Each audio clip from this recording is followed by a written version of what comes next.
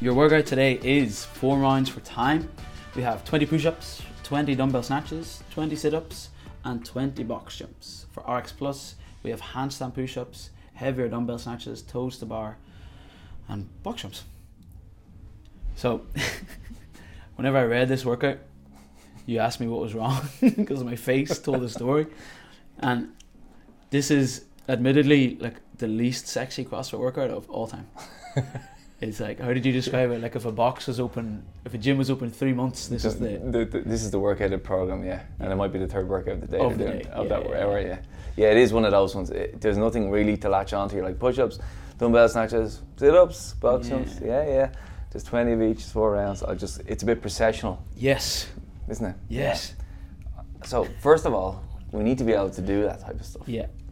Not everything can be super sexy fireworks and light shows. Yeah.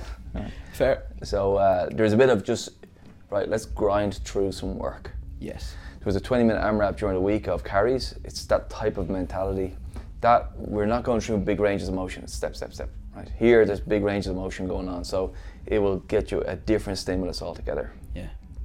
The next thing is that the rep scheme, the 20s. When you drill down to that, you think about a set of 20 push-ups. For most people, they're going to start breaking down as you get close to 20, or start going to slow down at least. So just as they slow down and the muscles fatigue, we move on to the next thing. Yes. So that keeps us moving, but also gets the muscles some work before we move on from it. Mm-hmm. Same with the dumbbell snatches. If we go unbroken, we're going to get uncomfortable towards the 20. Yeah. Sit-ups are the same thing. Box jumps are the same thing. By 4 rounds in, I think it's going to be... it's going to get sticky, isn't it? Yeah, I think muscles are going to be feeling it, but heart rate is just going to be up for so long. Yeah. And how do you... Here, by the way, I think it looks boring on paper, but I think it's going to... It's going to be a really good workout. I think it'll be lovely to do. Yeah. I think it's going to be one of those ones you're where going to get sweaty, really you're going to nice. feel fitter, you're going to feel a bit stronger afterwards. Definitely, yeah. Agreed. It just doesn't look sexy. No, on paper it's like meh. Yeah. That whole idea of fatigue, like in the first round, that's 20 push-ups is not nothing, as you like to say. It's not nothing, and if you do them really well, it's seriously not nothing. hard. If you do them like shit, Yeah. it is nothing. It is nothing. True. So, how do you manage keeping yourself doing them well and getting fitter at the same time? You have to keep thinking, I need to get stronger upper body. Everyone wants that. Yeah. And everyone wants to build some upper body tissue. Like we want to have some muscles. Yeah.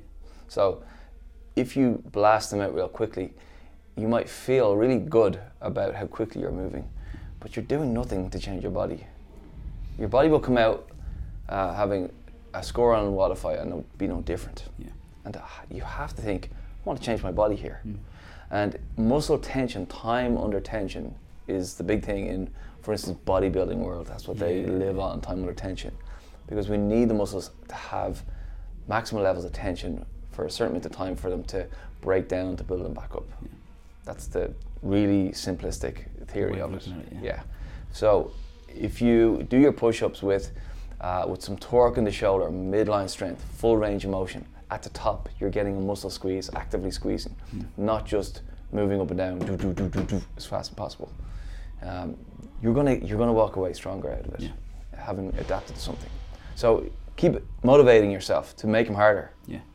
Fuck your score. When I do push-ups, I have a phrase I really like, and it's do something your future self would thank you for. And every push-up I say that. All the time. Because the temptation is to just sag the hips and drop the rib cage and let it happen. Yeah, exactly. Lead with the chest, and you get that, like, go reaching for the floor.